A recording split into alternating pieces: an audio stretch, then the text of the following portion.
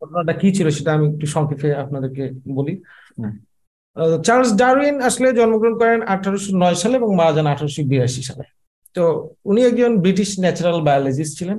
তো উনি 1831 সালে HMS বিগল নামে একটি জাহাজে করে উনি ভ্রমণ শুরু করেন। উনি ভূমধ্যসাগরের বিভিন্ন দ্বীপ, যেমন প্যালাগোপাস দ্বীপপুঞ্জ সহ আরো অনেকগুলো দ্বীপপুঞ্জ ভ্রমণ করেন এবং 1836 সালে উনি আবার ব্রিটেনে ফিরে আসেন। তো এই সময়ের মধ্যে উনি আসলে আহ, বিভিন্ন প্রাণী এবং উদ্ভিদের জীবন প্রণালী পর্যবেক্ষণ করেন। হ্যাঁ, এবং এইসব পর্যবেক্ষণের পরিপ্রেক্ষিতে উনি 1859 সালে একটি বই লেখেন, এটার নাম হচ্ছে on the origin of species by means of natural selection. তো এই বইয়ে মূলত উনি আসলে যে কথাটা বলার চেষ্টা করেন, যে আমি খুব সংক্ষেপে যেটা বলছি, যে ওনার মূল বক্তব্য ছিল যে আসলে প্রাণী এবং উদ্ভিদ কুল আসলে তারা টিকে থাকে বিকজ অফ যারা আসলে সার্ভাইভাল অফ ফিটেস্ট, হ্যাঁ, সার্ভাইভাল অফ দ্য ফিটেস্ট। এই থিমটা আসলে উনি প্রতিষ্ঠা করার চেষ্টা করেন। ঠিক আছে, তো এটার কিছু কিছু প্রক্রিয়া আছে, এই কিছু মূল প্রতিপাদ্য আছে, সেগুলো আমি আপনাকে খুব সংক্ষেপে বলে দিচ্ছি। সেটা হলো যে, যেমন আপনার উনি লক্ষ্য করেন যে প্রাণীগুলো আসলে অত্যাধিক হারে বংশবৃদ্ধি করে। ঠিক আছে, তো এই বংশবৃদ্ধি যারা করে, মানে দেখা যায় যে একটা হাতি যে পরিমাণ বংশবৃদ্ধি করে, সেই পরিমাণ হাতি যদি আসলে বেঁচে থাকতো, তাহলে আসলে পৃথিবী পুরোটাই হাতিময় হয়ে যেত। ঠিক আছে, এবং যদি দেখা যেত যে আসলে মশা যেই পরিমাণ বংশবৃদ্ধি করে, সেই মশা যদি সবাই বেঁচে থাকতো, তাহলে আসলে আমাদের চারপাশ আসলে মশা দিয়ে ভর্তি হয়ে যেত। ঠিক আছে, তো এরকম একটা অত্যধিক হারে বংশবৃদ্ধির প্রবণতা প্রাণীদের মধ্যে আছে। তো উনি বললেন যে এই প্রাণীগুলোর যে বংশবৃদ্ধি, এইখানে আসলে এই কারণে আমরা দেখতে পাই না এদেরকে এইভাবে, কারণ এরা অধিকাংশই আসলে মারা যায়। ঠিক আছে, এইভাবে তারা আসলে বংশবৃদ্ধি করতে পারে না, সার্ভাইভ করতে পারে না। তো যারা বেঁচে থাকে তাদের মধ্যে আবার সেকেন্ড যে ধাপটা আছে, সেটা হলো বাসস্থান ও খাদ্যের সীমাবদ্ধতা। ঠিক আছে, তো দেখা যায় যে আসলে যারা বেঁচে থাকে তাদের মধ্যে আসলে, যেহেতু আমাদের পৃথিবীতে বাসস্থানের বা টিকে থাকার মতো বাসস্থান এবং টিকে থাকার জন্য যে খাদ্য, তার একটা সীমাবদ্ধতা আছে। তো দেখা যায় যে তাদের মধ্যেও আবার যারা বেঁচে থাকে তাদের মধ্যেও একটা পোর্শন আসলে এই সীমাবদ্ধতার কারণে সে আসলে টিকে থাকতে পারে না। ঠিক আছে, তারপরে আসে হচ্ছে তৃতীয় নাম্বারে উনি বললেন যে অস্তিত্বের জন্য সংগ্রাম। তো দেখা যায় যে এই প্রাণীকুল এরপরে যারা টিকে থাকে সেকেন্ড ধাপের পরে, তারা আসলে নিজেদের যে আপনার মনে করেন যে গোত্র আছে, যেমন পাখি কোন একটা নির্দিষ্ট ধরনের পাখি, তার নিজের প্রজাতির মধ্যে আবার একটা সংগ্রাম হয়। ঠিক আছে, আবার এক ধরনের পাখির সাথে আরেক ধরনের পাখির প্রজাতির সংগ্রাম হয়, আবার পরিবেশের সাথেও আসলে তাদের সংগ্রাম করে টিকে থাকতে হয়। তো এই ধরনের তিন ধরনের সংগ্রামের ফলে এইখান থেকেও আবার একটা সংখ্যা আসলে কমে রিডিউস হয়ে যায়। ঠিক আছে, তো উনি বলেন এরপরে আসলে একটা ভেদ বা প্রকরণের কথা বলেন চতুর্থ ধাপে, যে এরপরে আসলে একটা নির্দিষ্ট প্রকার এবং নির্দিষ্ট ধরনের এক ধরনের যে কোনো প্রাণীর মধ্যে একটা ধরন আসলে টিকে থাকে, ফাইনালি সার্ভাইভ করে। তারপরে বললেন যে এরপরে আসলে এই যে যারা টিকে থাকে তাদের যোগ্যতম যারা, তাদের প্রবর্তন হয় বা তাদের উদ্বর্তন হয়। ঠিক আছে, তারা আসলে টিকে থাকে। ফাইনালি আসলে প্রকৃতি তার একটা সিলেকশন করে, প্রাকৃতিকভাবে তারা সিলেক্টেড হয় যে না, এরাই হচ্ছে সার্ভাইভাল অফ দ্য ফিটেস্ট। হ্যাঁ, এবং এইভাবে আসলে ফাইনালি একটি নতুন প্রজাতির উদ্ভব হয়। ঠিক আছে, যেটাকে আমরা বলছি নতুন প্রজাতির উৎপত্তি হয়। হ্যাঁ, এটাকে আসলে ডারউইন বলছেন যে এইভাবেই আসলে বিবর্তন হয় এবং ন্যাচারাল সিলেকশনের মধ্যে দিয়ে অধিকাংশ ন্যাচারাল সিলেকশনের মধ্যে দিয়ে মানে সব প্রাণী আসলে ধীরে ধীরে আসলে বংশবৃদ্ধি করে এবং তারা তাদের মধ্যে যারা সার্ভাইভাল অফ দ্য ফিটেস্ট তারা আসলে টিকে থাকে। এবং এই পুরো প্রক্রিয়াটায় ন্যাচারাল সিলেকশনের মধ্যে দিয়ে যে ধাপগুলো আমি আসলে বর্ণনা করলাম। যদিও তৎকালীন বিজ্ঞানীরা, অধিকাংশ জীববিজ্ঞানী, মানে অধিকাংশ না বলতে গেলে সব জীববিজ্ঞানী আসলে তার এই থিওরামকে নাকচ করে দেয় এবং উনি নিজেও এটাকে আসলে সায়েন্টিফিক থিওরি না বলে সায়েন্টিফিক অ্যাজাম্পশনই বলেছিলেন। পরবর্তীতে এটা আসলে ওই সময়ের সামাজিক এবং রাষ্ট্রীয় প্রেক্ষাপটে, আন্তর্জাতিক প্রেক্ষাপটে ব্যাপক আলোড়ন তৈরি করে, কারণ এটা আসলে তাদের ধর্মবিশ্বাসের সাথে সাংঘর্ষিক হয়ে যায়। ঠিক আছে, সেখান থেকে একটা সমস্যা তৈরি হয়। তারপরে এটা দেখা যায় যে 1930 থেকে 1950 সালের মধ্যে আসলে সৃষ্টিগত বিবর্তন বা জেনেটিক ইভ্যালুয়েশন বলে আরেকটা নতুন জীববিজ্ঞানের একটা নতুন থিওরির উদ্ভব হয়, যেটা থেকে আসলে আমরা যে ডিএনএ যে ডিএনএ যে আসলে আইডিয়াটা সেটা চলে আসে, যে জিনগত যে বিবর্তন সেটা চলে আসে। এটার পরে আসলে ডারউইনিজম আস্তে আস্তে হারিয়ে যায়। হ্যাঁ, এটাকে আসলে তখন এটা ওয়ার্ল্ড ওয়াইড এটাকে সায়েন্টিস্টরা নাকচ করে দেয়। তো এই হচ্ছে মোটামুটি ডারউইনিজমের মূল সার কথা, যেটা আসলে আমরা বিভিন্ন আলোচনায় এবং তার বিভিন্ন থিওরিতে দেখতে পাই। ওকে, জাযাকাল্লাহ খায়ের। তো যাই হোক, এখানে আপনি যেটা ন্যাচারাল সিলেকশনের যে প্রসেস আপনি বললেন, বা আপনি পরবর্তীতে জেনেটিক এভলিউশনের যে ধারণা নিয়ে আসা হয়েছে তাদের দ্বারা। তো এখন আমরা যদি বলি যে এইটা আসলে প্রবলেমটা কি, what's wrong with the evolution or Darwinism, এটা আসলে সায়েন্টিফিক ভাবে কতটা correct? Is it scientific?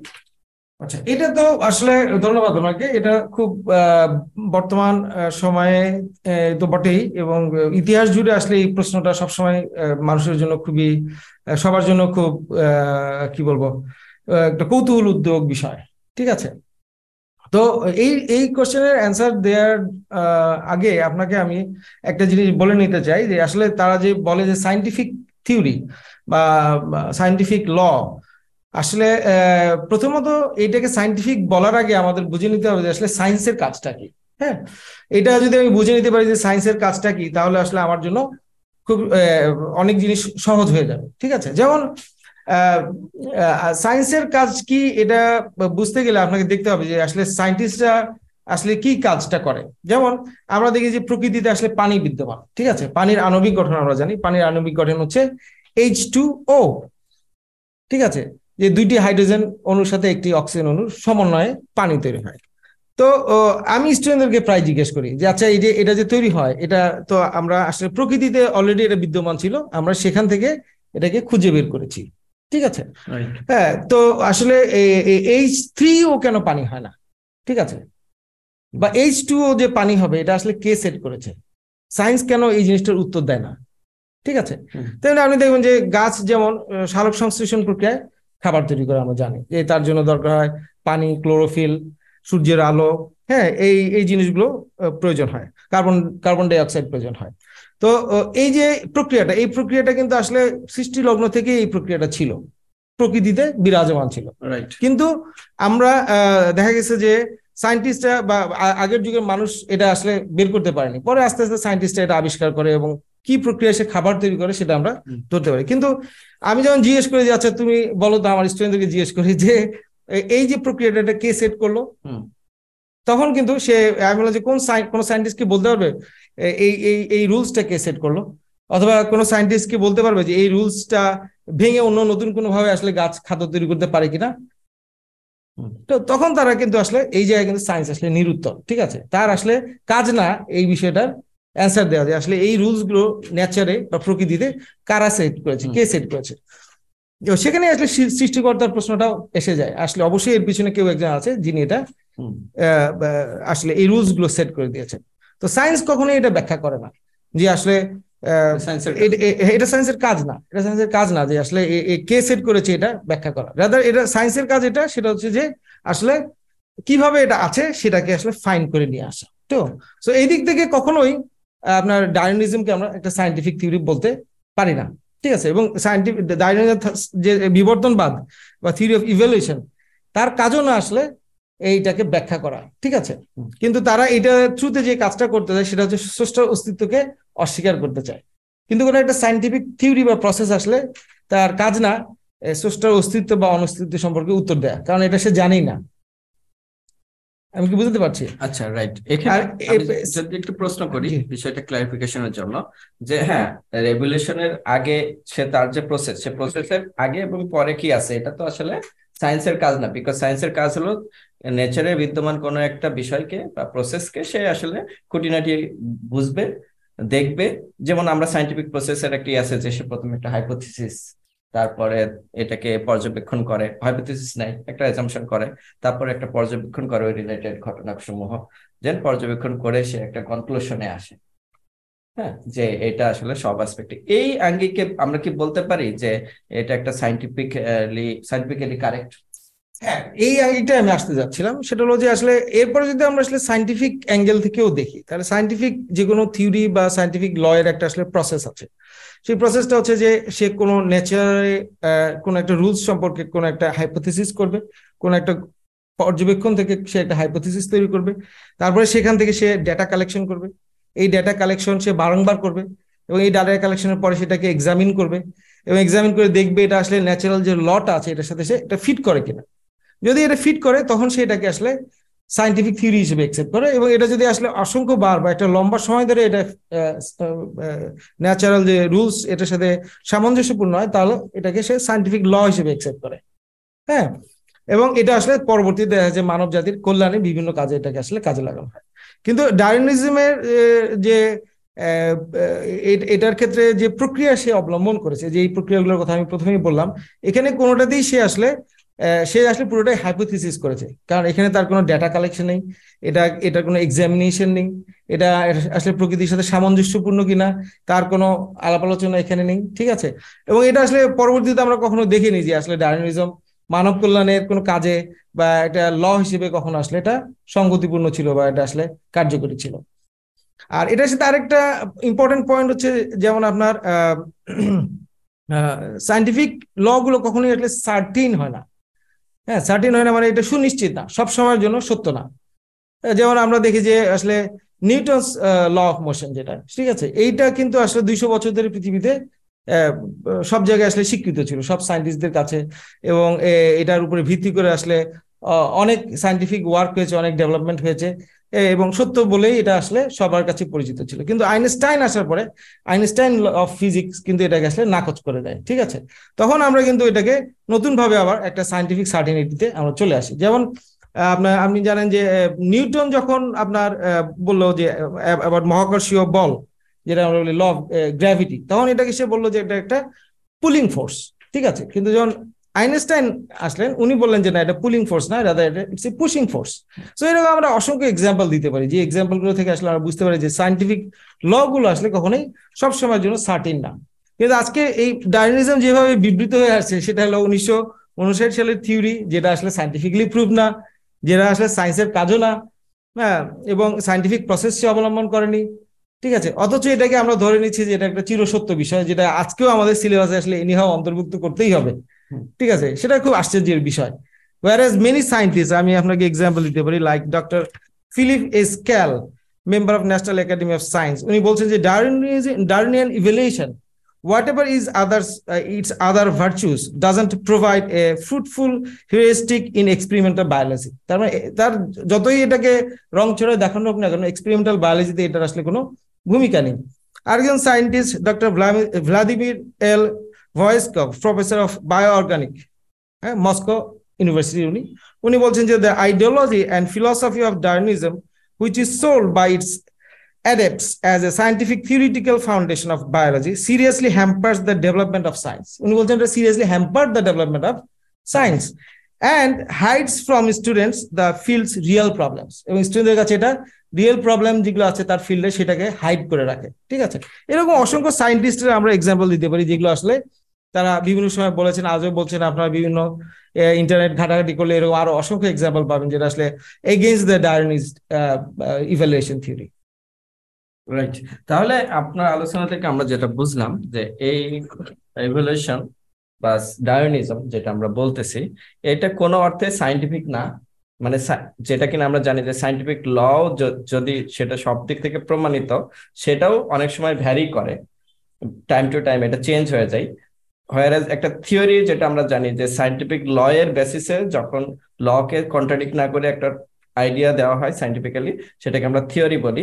But এটা একটা থিওরির পয়েন্ট মর্যাদা এটা পায় না, বিকজ এটা fully hypothesis, because based on assumption. তো এইরকম অ্যাজাম্পশনের উপর ভিত্তি করে যেটা সায়েন্টিস্টরাই বলতেছেন যে এটা বায়োলজিক্যাল সায়েন্সের যে প্রোগ্রেসটাকে সে আসলে বাধা দেয়, অর্থাৎ এটা এই সায়েন্টিফিক স্টাডিটাকে আসলে এটা করা যায় না এই ডারউইনিজমের বেসিসে। এরকম একটা বিতর্কিত বিষয়কে কেন আসলে এত গুরুত্ব দেওয়া হলো, যেটা কিনা টেক্সট বুকের মতো একটা জায়গায়, যেটা শিক্ষার্থীরা যাদের আসলে মানে কোমলমতি মন, তাদেরকে কেন শেখানো হবে, শেখানো হচ্ছে? খুবই গুরুত্বপূর্ণ প্রশ্ন। আসলে এই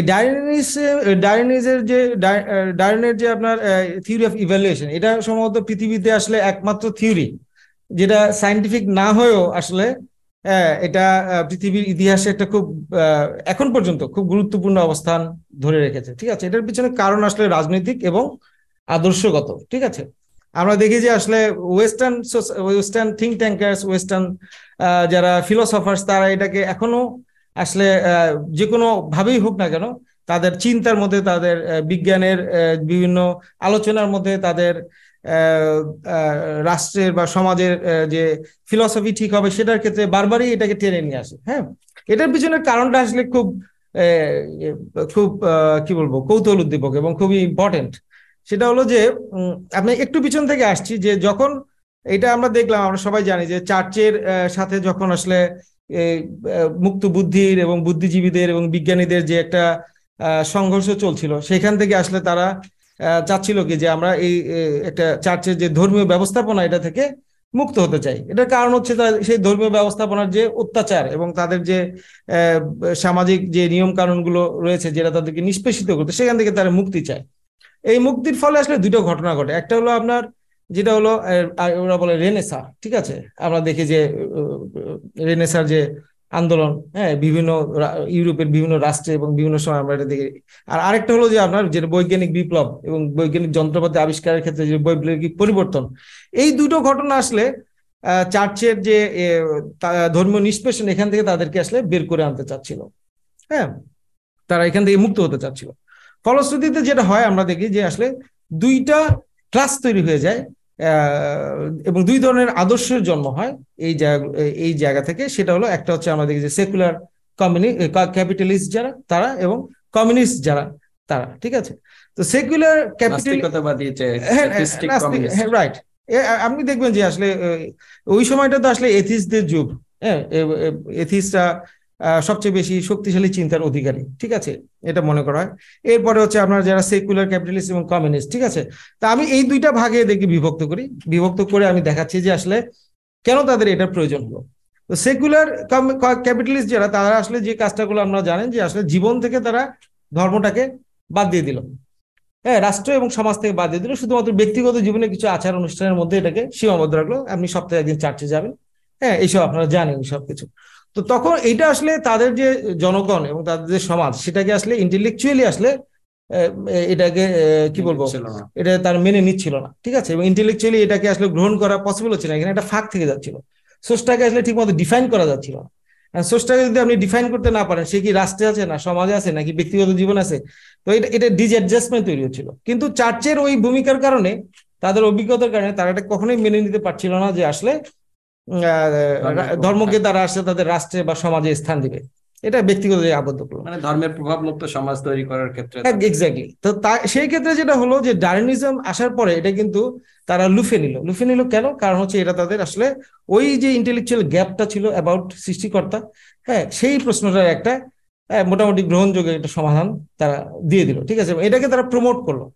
হ্যাঁ, এবং তারা এই প্রমোশনটা তারা এখন পর্যন্ত এই প্রমোশনটা তারা ধরে রেখেছে। অন্যদিকে আপনি দেখবেন যে যখন কমিউনিস্ট আন্দোলন শুরু হয় এবং পরবর্তীতে কমিউনিস্ট রাষ্ট্র গঠিত হয় সোভিয়েত রাশিয়ায়, তখন তারাও একটা আসলে এমন সোসাইটি তৈরি করলো যেই সোসাইটিতে আসলে আপনার ধর্ম বিশ্বাস বলে কোনো কিছু নেই। ঠিক আছে, পুরোপুরি ম্যাটেরিয়ালিস্টিক একটা সোসাইটি তারা তৈরি করলো। তো এই ম্যাটেরিয়ালিস্টিক সোসাইটিতে আসলে ঈশ্বরের তো কোনো অবস্থান নেই। কিন্তু আমরা দেখতে পাই যে সোভিয়েত রাশিয়া যে সাধারণ জনগণ ছিল, মানে তাদের উম্মার মধ্যে যে একটা সৃষ্টিকর্তার ব্যাপারে যে একটা আইডিয়া ছিল, সেটাকে আসলে তারা কোনোভাবে ম্যানেজ করতে পারছিল না। তো ডারউইনিজম আসার পরে যেটা হলো যে তারা এটাকে লুফে নিল। ইভেন যে দাস ক্যাপিটাল বইটা আসলে, যেটা মার্কসের যেটা আছে, আপনারা জানেন যে এটা আসলে চার্লস ডারউইনকে উৎসর্গ করেছিলেন, কারণ এই বইটা তার যে আইডিওলজি, এটাকে স্ট্যাবলিশ করতে খুব কার্যকরী হয়েছিল এবং এটা আসলে কনভিন্সিং ছিল। মানে তাদের জনগণকে এটা তারা গিলাতে পেরেছিল। তো এইটা আসলে খুব দরকারি ছিল এই দুইটা আইডিওলজির মানুষের ক্ষেত্রেই, যে এটা সায়েন্টিফিক না, সায়েন্টিফিক সোসাইটিতে অ্যাকসেপ্টেড না, কিন্তু তারপরেও যেহেতু এটা আসলে একটা গডলেস সোসাইটি রিপ্রেজেন্ট করে, এখানে যেহেতু সৃষ্টিকর্তার ব্যাপারে একটা ধোঁয়াশা, একটা কনফিউশন তৈরি করে রাখার সুযোগ আছে, ব্যাখ্যা ব্যাখ্যাহীন কিছু ব্যাপার আছে, তো ওরা এটাকে লুফে নিল এবং এটাকে তারা ক্যাপিটালাইজ করলো, এবং এটা আসলে ইতিহাস জুড়ে হয়েছে এবং এটা এখনো হচ্ছে। এই জন্য আপনি যেটা বললেন যে শিক্ষা কার্যক্রমের পাঠ্যপুস্তকে আজও এটা কেন আসলে অন্তর্ভুক্ত করা হচ্ছে, এটা কোনো তারা সায়েন্স শেখানোর জায়গা থেকে না, রাদার এটা হচ্ছে আসলে তাদের আইডিওলজিকে প্রমোট করার জন্য, তাদের পলিটিক্যাল এন্ড আইডিওলজিক্যাল যে ইন্টারেস্ট আছে সেই জায়গা থেকে তারা আসলে এটাকে বারবার নিয়ে আসতে চেষ্টা করে। তাহলে এটা কোনোভাবে আমরা বলতে পারি না যে এটা সায়েন্টিফিক ভাবে ইম্পর্টেন্ট একটা আইডিয়া, রেদার দেন এটা রাজনৈতিক ভাবে গুরুত্বপূর্ণ একটা আইডিয়া, বিকজ সেকুলারদের যে আধ্যাত্মিকতা বিবর্জিত এবং সৃষ্টিকর্তা মুক্ত একটা সমাজ সৃষ্টি করার জন্য যে ধরনের আইডিয়া দরকার হয়, এই আইডিয়ার ইন্ধন আমরা এই ইভলিউশনের থেকে পাই বা ডারউইনিজম থেকে পাই। ইন দ্য সেম ওয়ে আমরা কমিউনিস্টদের ক্ষেত্রেও এটা দেখি, তাদের ব্যাপক আগ্রহ সৃষ্টি হয় এই ডারউইনিজমের উপরে। তো আসলে এইরকম একটা ফলস জিনিস যেটা আসলে মানুষের ফিতরাতের সাথে সাংঘর্ষিক, কারণ মানুষ আসলে সহজে প্রবৃত্তিগত ভাবেই আমরা দেখি যে আসলে সৃষ্টিকর্তা যেহেতু একটা অবধারিত বিষয়, একটা অকাট্য বিষয়, আমরা রেশনাল থিঙ্ক করলে আমরা জানতে পারি যে সৃষ্টিকর্তার অস্তিত্ব অনস্বীকার্য, এবং মানুষের নেচারটা আসলে সৃষ্টিকর্তাকে অবশ্যই তাকে সাবমিট করতে হয়, আদারওয়াইজ তার লাইফ, সেটা ইন্ডিভিজুয়াল লেভেল হোক, সেটা সোশ্যাল লাইফ হোক, সেটা মানে প্রভাব পড়ে তার লাইফে। এবং এই ক্ষেত্রে এরকম একটা বিতর্কিত, অসত্য এবং অপ্রমাণিত বিষয় যখন সোসাইটিতে প্রবেশ করানো হয়, এটার ইম্প্যাক্ট এই সমাজে পড়ে না? না, এটা তো খুবই আপনি দেখবেন যে ইতিহাস জুড়েই তো এটা আসলে ইম্প্যাক্ট পড়েছে। অনেক ফিলসফাররা তো এটাকে একসেপ্ট করেছে সোশ্যাল ডারউইনিজম হিসেবে, ঠিক আছে, যেটা ছিল আসলে সায়েন্টিফিক ইভলিউশন থিওরি, সেটাকে তারা একসেপ্ট করলো সোশ্যালি। হ্যাঁ, এটাকে অনেক জায়গায় আপনি দেখবেন যে তারা এটা নিয়ে আলোচনা করে, লাইক সোশ্যাল ডারউইনিজম। সোশ্যাল ডারউইনিজমের আইডিয়াটা আসলে কি, মানে বা কিভাবে আসলো? যেহেতু একটা তাদের ইউরোপিয়ান সোসাইটিতে এবং পশ্চিমা সভ্যতার বিভিন্ন রাষ্ট্রে এবং সমাজে একটা স্পিরিচুয়াল অ্যান্ড মোরাল ভ্যালুজ এর ল্যাকিংস ছিল, ঠিক আছে, একটা ভ্যাকিউম তৈরি হলো। তো এই ভ্যাকিউমটা ফুলফিল করার জন্য তাদের আসলে এই থিওরামটাকে সোশ্যালি একসেপ্ট করার প্রয়োজন হলো। আপনি চিন্তা করেন যে কমপ্লিটলি যদি একটা ম্যাটেরিয়ালিস্টিক ভিউ পয়েন্ট থেকে আপনি জীবনকে দেখতে থাকেন, ঠিক আছে, তাহলে তো এখানে তো স্পিরিচুয়াল ভ্যালুজ এবং আপনার আসলে মোরাল ভ্যালুজের কোনো জায়গা নেই। তাহলে আপনাকে তো অবশ্যম্ভাবীভাবে ম্যাটেরিয়ালিস্টিকলি হাইয়েস্ট লেভেলে আপনাকে পৌঁছাতে হবে, এবং আপনার ক্ষমতা বা সক্ষমতা চূড়ান্ত জায়গায় আপনাকে পৌঁছাতে হবে, নাহলে তো এই লাইফের কোনো আসলে মিনিং থাকে না। তো যেই কথাটা টার্ন বলেছিলেন যে survival is for the fittest, scientific theorem হিসেবে যেটাকে উনি এস্টাবলিশ করতে চেয়েছিলেন বা অ্যাজাম্পশন হিসেবে, সেটা আসলে কিন্তু সোশ্যালিও এটা অ্যাকসেপ্টেড হলো। সোশ্যালি তারা এটাকে অ্যাকসেপ্ট করে নিল যে আসলে survival is for the fittest. So এই কারণে জার্মান নাৎসিরা দেখা গেল যে পুরো বিশ্ব দখল করতে চাইলো, ঠিক আছে, কারণ তারা মনে করলো যে আমাকে তো সার্ভাইভ করতে হলে আসলে পুরো বিশ্বকে দখল করতে হবে, বা আমার যারা শত্রু তাদেরকে আসলে তা দমন করতে হবে, ঠিক আছে। এবং আপনার এটার পরিপ্রেক্ষিতে আমরা দেখি যে আপনার ওয়ার্ল্ড ওয়ার টুর আগে এবং পরে কিন্তু আসলে দুই ধরনের অ্যাপ্লিকেশন এটার আছে। একটা হলো এটা ওয়ার্ল্ড ওয়ার টু এর আগে জন্ম দিল হচ্ছে কলোনিয়ালিজম, ঠিক আছে, যেখানে আপনার বর্ণবাদ ছিল। আপনি দেখেন যে রেড ইন্ডিয়ানদেরকে কিভাবে একদম আমেরিকানরা একদম নিঃশেষ করে দিয়েছে। তারপরে আপনার বর্ণবাদ আসলে তাদের সোসাইটির রন্ধ্রে রন্ধ্রে প্রবেশ করেছে। আমরা হিউম্যান জু দেখেছি, ঠিক আছে, হোয়াইট সুপ্রিমেসি দেখেছি। তারপরে আপনার এই আদলে আসলে এরপরে তো কলোনিয়ালিজম আমাদের এই উপমহাদেশে আসলে কিভাবে থাবা বিস্তার করেছে সেটা আমরা দেখতে পেয়েছি, ঠিক আছে। পুরো বিশ্ব জুড়ে আসলে তারা তাদের এই কলোনিয়ালিজমের মধ্যে দিয়ে আমরা জানি যে তাদের সম্পদগুলো, সেই সব দেশের কলোনিয়াল দেশগুলোর সম্পদগুলো তারা আসলে নিয়ে তাদের দেশকে কিভাবে উন্নত করেছে। তো এটা হলো ওয়ার্ল্ড ওয়ার টুর আগের ইম্প্যাক্ট। এবং পরে আমরা দেখি নিও কলোনিয়ালিজম, ঠিক আছে। নিও কলোনিয়ালিজম মানে হচ্ছে তারা কলোনিয়ালিজমটা সরাসরি করলো না, তারা এটা করলো থ্রু IMF, ওয়ার্ল্ড ব্যাংক, হ্যাঁ, থ্রু ফ্রি মার্কেট ইকোনমি।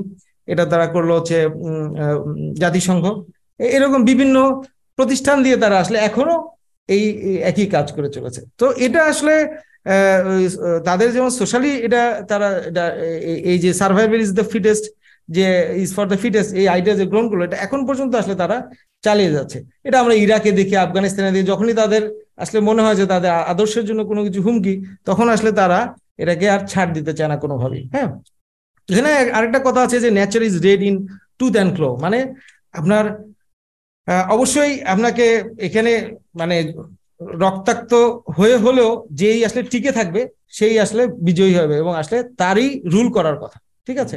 এবং তারা এই ম্যাটেরিয়ালিস্টিক ভাবে এই জিনিসটা আসলে বিলিভ করে, ঠিক আছে, যেহেতু তাদের কোনো মোরাল অ্যান্ড স্পিরিচুয়াল কোনো ভ্যালুস তাদের সোসাইটি এবং তাদের সভ্যতার মধ্যে নেই। এবং আরেকটা কারণ আছে এটা, সেটা হলো যে তাদের দুইটা গ্রুপ যে আমি বলেছিলাম, একটা হচ্ছে সেকুলার ক্যাপিটালিস্ট এবং কমিউনিস্ট, বোথ গ্রুপের জন্য আসলে দুইটা বেসিক ফান্ডামেন্টাল যেটা আমরা প্রায় বলে থাকি, একটা হচ্ছে তাদের ফ্রিডম আর একটা হচ্ছে তাদের ইন্ডিভিজুয়ালিজম, ঠিক আছে।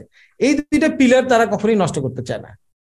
তো যখনই আমরা আমরা আমরা গডের কথা বলবো, যখনই আমরা আসলে সৃষ্টিকর্তার অস্তিত্বের প্রমাণ দিতে চাইবো বা কোনো একটা জায়গায় এই সৃষ্টিকর্তার অস্তিত্বের প্রশ্নটা আসবে, তখন আসলে তাদের এই দুইটা ভিত্তি নড়ে যায়। তাদের আসলে ইন্ডিভিজুয়ালিজম যেটা বা তাদের যে ফ্রিডম, এটা আসলে তারা তখন এটা প্রশ্নের সম্মুখীন হয়ে যায়।